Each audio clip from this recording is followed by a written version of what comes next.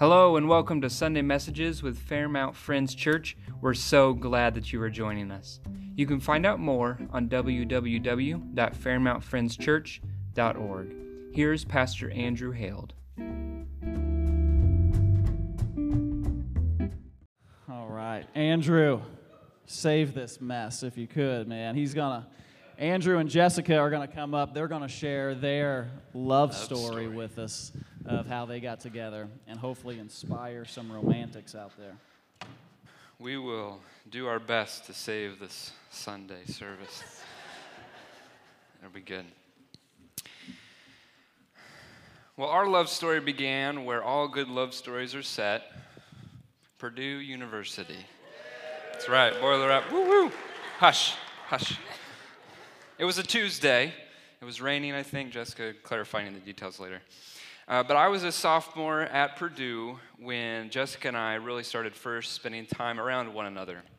And we had both been asked to take part in this fall retreat planning team for a Cru fall retreat, so Campus Crusade for Christ. And it was actually at Lake Placid right outside of Hartford City. And so we had this retreat that we were planning for, taking care of some of the final details. And we're in my roommate and I's dorm room, and Jessica had come over to help kind of take care of some of those things. And as we were taking care of those details, they come to find out that I have 2 exams the next day that I have not studied for yet. And I'm wanting to make sure we get this retreat planned because we got 100, 150 people coming. I want to make sure that is ready. And Jessica turns to me and says, "Go study, get out." So she kicked me out of my own dorm room, and that's how we kicked off our relationship. But the story, our love story, began much before then. I grew up in Plainfield, Indiana, attending Plainfield High School, home of the Fighting Quakers. Yes, Plainfield Fighting Quakers, there is our mascot. There's a reason that the football team goes by Red Pride. But in high school, I didn't really spend time trying to develop any sort of relationships or friendships. I would talk to people in school. I would take part in after-school activities. But outside of that, I just didn't pursue relationships. I had the mentality that, if somebody wants to hang out with me, they'll ask. Otherwise, I don't want to be bothering people. I don't want to be getting in the way, right? Great mentality. It worked in my favor, as a matter of fact, for a little bit. The first girlfriend I ever had actually approached me and was interested in me. And so I'm like, wait, you're talking to me? Are you sure I'm not just the wrong person that you're meant to talk to somebody else? But she was the one who initiated the relationship. She was the one that was leading that relationship. And she was also the one who was wise enough to see that I was not in a position to really be dating anybody at that point in time in my life. I just wasn't ready. I wasn't ready for any sort of relationship at all, to have friends even. As I said, I didn't have those outside of school. But I was over the moon, excited that somebody wanted to spend time with me, and so I would have done anything so that she would not stop liking me.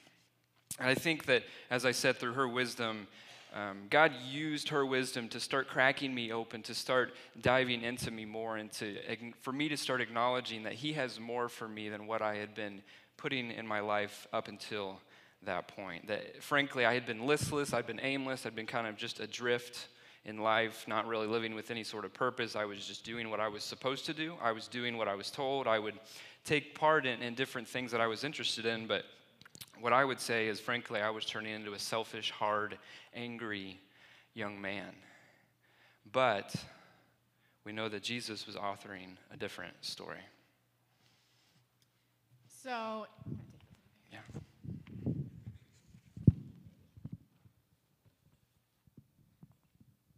in contrast to the Fighting Quakers, I grew up as a Tipton Blue Devil. And I grew up in a faith-filled home. I was an active participant in youth group and attended summer camps. It was through those opportunities that I was able to learn about what it means to be in a relationship with Jesus and with others. It was actively shared with me and taught to me that the purpose of dating is not just to have someone to go to the movies with, but to look for someone that's a godly man that I could have a potential lifelong relationship with. And the value of purity and the sanctity of marriage was also really reinforced to me, and that was really instilled within me, which really was an important thing as I was learning to pursue relationships. So, of course, I still had crushes on boys in high school, but I never actually found one to call my boyfriend while in high school. And I don't think that's necessarily from the lack of trying, but God was protecting me from the potential damage that could come from those possibly immature relationships. And senior year, I actually sought out a relationship despite my better judgment. And however, when the rubber hit the road and I was challenged to choose between giving into pressure in order to maintain that relationship and feel wanted, or stick to the values that had been instilled within me, God gave me strength and wisdom, and thankfully I was able to abandon that relationship for something more. So then while in college, as Andrew mentioned, I was part of a ministry called Cru. And I had several mentors and really deep friendships that I was able to form, and I was really blessed with those. And I was able to further my relationship with the Lord and just learn more about what God was calling me to in life. However, I did allow myself to kind of bear that weight of singleness and often played the comparison game, being on a campus surrounded by people my age. And I did meet several eligible bachelors through Cru. What better way to meet single, godly men than through a campus ministry?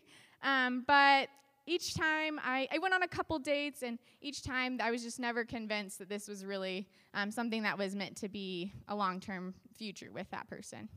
So as time went on and just still not really finding any future options, I started to learn that, my fulfillment wasn't going to be found in these earthly relationships. I had to learn to make my relationship with the Lord my priority and find my identity and security in Jesus. I had to trust the Lord with my story, whether that led to marriage or not someday. Then, in God's timing, during my junior year, at 20 years old, I met the man that would become my first official boyfriend and eventually my husband.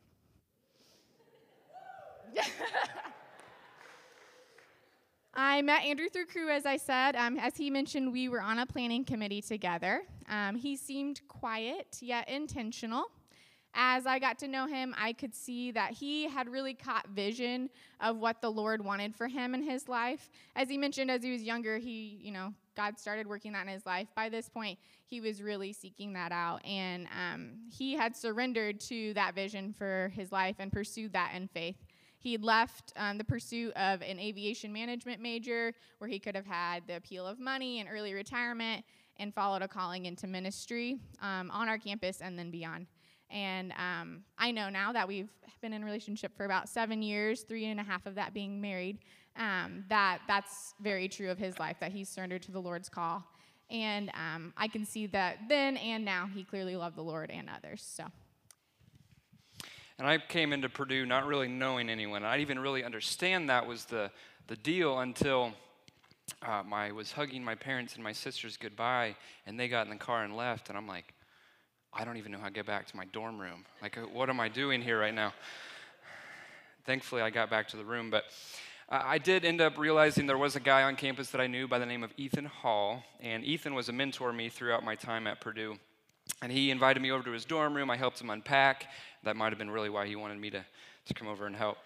But it was through our time with Cru. It was through our time in taking part in different conferences. This picture here is Jessica and I was this our first date? It wasn't our first date, but it was shortly after, and we were on top of a parking garage in downtown Indianapolis. We had just been throwing snowballs at one another. I highly recommend activity for anybody looking for date ideas. Doesn't work in the summer, though. But what I noticed about Jessica as I spent more time with her was that I really noticed how much she cares for people. I noticed that she really wanted to mother them, and not in like a smothering, like, hey, I'm going to tell you how to do it way, but in a, I want to love you, I want to take care of you, I want to guide you in this life, and I want to take you under my wing. I want to comfort you, I want to give you guidance, and then I want to set you free to continue on the path that the Lord has for you. And I also noticed that she was willing to speak the truth even when it was difficult. She kicked me out of my own dorm room, as we said. That was a difficult thing. But she's also, for the most part, been the one that will do any sort of negotiating when it comes to buying cars, when it comes to that sort of thing. She's pretty good at doing that, and I enjoy just watching her work. She also wouldn't sing in front of me, and it's really only been in the last few days, just kidding, few days or weeks or months or years that she's been willing to do that. But I noticed that when she would sing, it was when she was worshiping the Lord, that she was not afraid to put aside any worries that she had about singing, and that she would be so locked in with him, that she was so focused on him, her eyes were on him, that she would worship him wholeheartedly.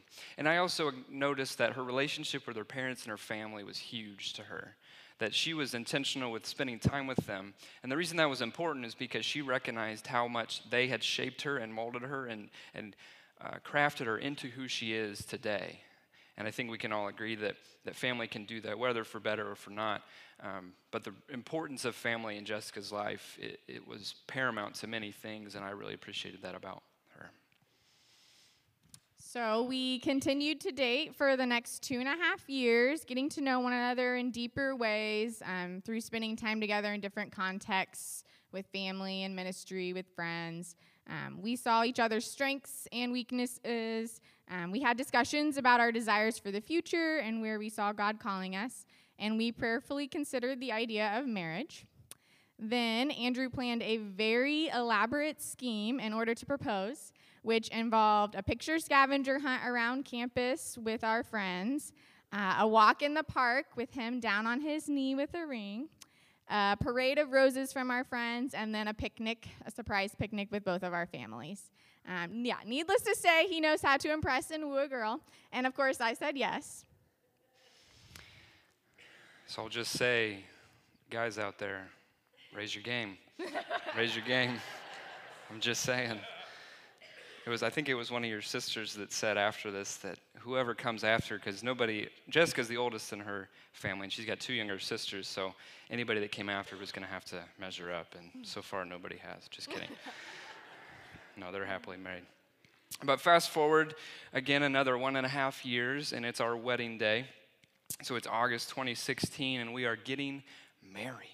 How exciting is that? And I think, honestly, we remember almost all of our wedding day. We were intentional to have everything prepared and planned in such a way that we got to just enjoy the day, and it wasn't a whirlwind. But one of the passages of Scripture that we asked to be read at our wedding was Mark 10, verses 6 through 9. And it says, "But at the beginning of creation," this is Jesus speaking, it says, "But at the beginning of creation, God made them male and female. For this reason, a man will leave his father and mother and be united to his wife, and the two will become one flesh. So they are no longer two, but one flesh. Therefore, what God has joined together, let no one separate." And this was important to us because a marriage is a covenant. We're coming before God, and we're acknowledging who he is, and we're saying together, God, we want to give you the glory. We want to give you this promise, make this before you. And we're vowing to love God first, and then loving each other second. And we vowed to love and to be faithful to one another for the rest of our lives. And we acknowledged that it was a lifelong commitment. It was a commitment that we were agreeing to, that we weren't going to let anything come between us. And it was a covenant. That we're choosing to place the other and their needs above our own in every situation, every scenario. And that it's a daily decision. And that's something we talk about often, is how much of a daily decision it is. And we also do not believe that love is just a feeling, but it's a choice, that I'm choosing to pursue you, that I'm choosing to spend my life with you. I'm choosing to act upon that every single day. One of the ways we wanted to demonstrate that in our wedding was what was lovingly termed by our bridal party, the love fern. And so during our ceremony, many times nowadays, they have some sort of unity action. So maybe it's a unity candle, maybe it's a unity braid that you braid together. We chose to take the soil from our 2 family farms, put them in jars, right? And then we poured them into a ball jar together during the ceremony, and then we planted our love fern.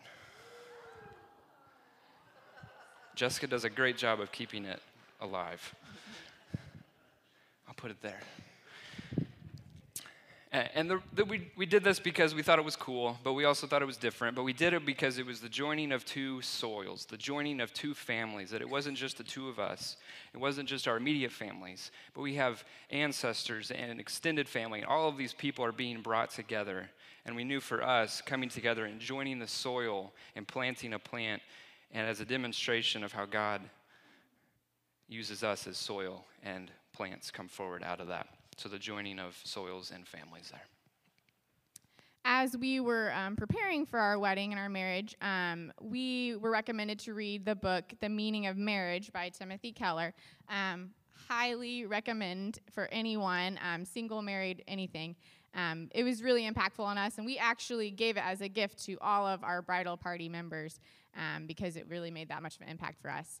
But in the book, Timothy Keller answers the question, what is marriage for? With, it is for helping each other to become our future glory selves, the new creations that God will eventually make us. He says that is why putting a Christian friendship at the heart of a marriage relationship can lift it to a level that no other vision for marriage approaches. He describes falling in love within a Christian vision for marriage as to look at another person and get a glimpse of the person God is creating, and to say, I see who God is making you, and it excites me. I want to be a part of that. I want to partner with you and God in the journey you are taking to his throne. And when we get there, I will look at your magnificence and say, I always knew you could be like this. I got glimpses of it on earth, but now look at you. And this is what we desired for our marriage then and now.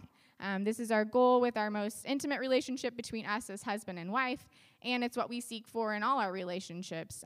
We want to, and we encourage you just to pursuing who Christ desires you to be, and also to be working to bring that out in other people in your different relationships.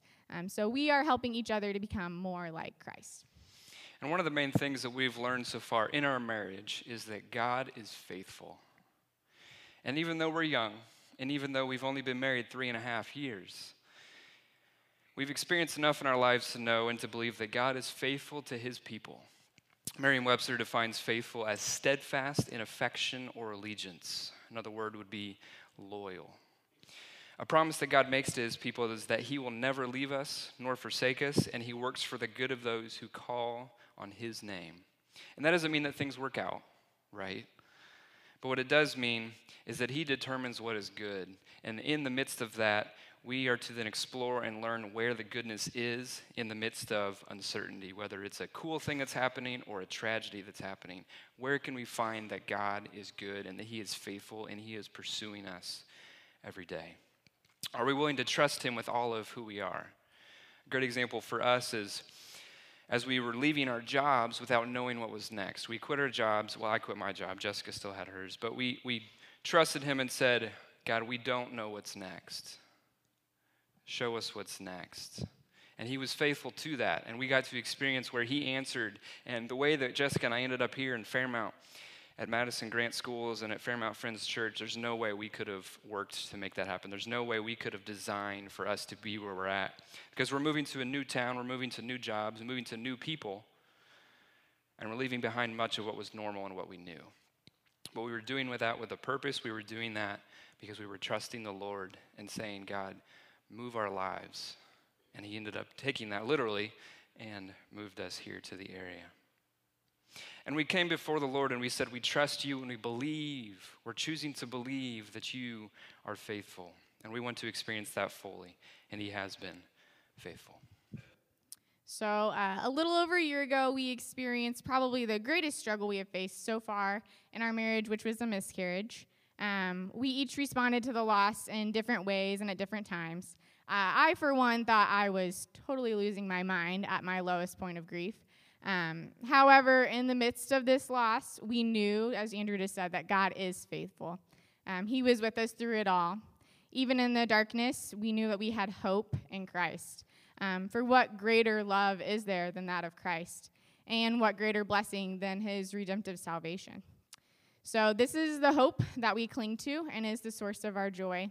And that's something I have to remind myself of daily. Another source of joy in our daily life is our puppy Lucy that we have gotten. You've probably heard some stories about.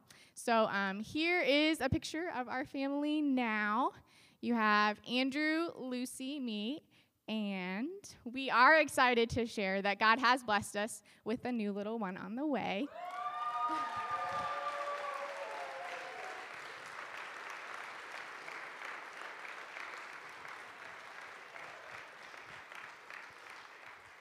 due in August. So,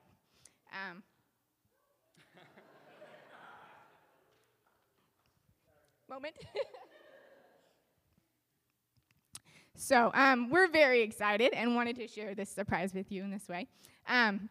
But even in the midst of this new blessing and excitement, I do find fear and worry creeping in. What if something goes wrong? What if something is wrong? And I don't want to experience that loss again. But as I mentioned, I need to be constantly reminded of the truth that God is faithful.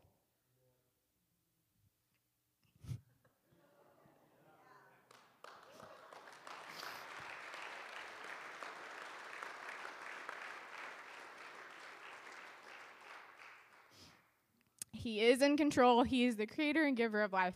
And my hope and my joy is in Him, and I must not let fear steal my joy. And one last verse that we would like to share this morning was also read at our wedding. That's 1 John 4, verses 16 to 19. And it reads, "And so we know and rely on the love that God has for us.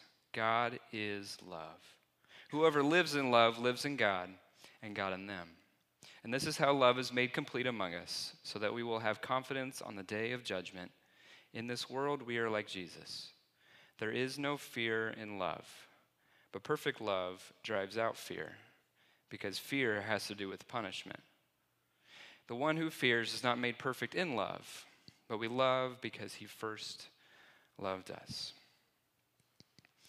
And Jessica and I wake up every morning, and we choose to love the other person no matter what I look like in the morning. We choose to pursue Jesus because He chose us. He impressed on our spirits a need for Him that only He can fill. And Jesus is the foundation for our marriage, and there's no other way to do it. And we love Him because He first loved us. Let's pray. Heavenly Father, God, thank you. Heavenly Father, God, as we are here this morning, God, we get to share a little bit of our love story, and there's so many other love stories that are in this room and in this world. And God, all of them are because You created this world. All of them are because You set our lives in motion. And God, we don't always understand. We don't always understand the pain. We don't even always understand the excitement and the joy at times. But God, if we are grounded in You, if our foundation is in You, if our eyes are on You, we can know and we can believe and we can understand that You are faithful, that You're good, and that You're glorious, and we are here to bring You pleasure, and we get to experience that pleasure in our lives on a daily basis. God, we are choosing to love You. We are choosing to look to You. We are recognizing and acknowledging who You are, and that You sent Your Son for us, and that You returned and redeemed the pathway to You. God, as we go from here, God, we want to be focused on You. We want to be focused on Your love story that You're authoring in our lives, in the lives of the people around us. God, may we be reflecting You and Your love to everybody in our lives. We give praise to You, and we're excited. In your name we pray. Amen.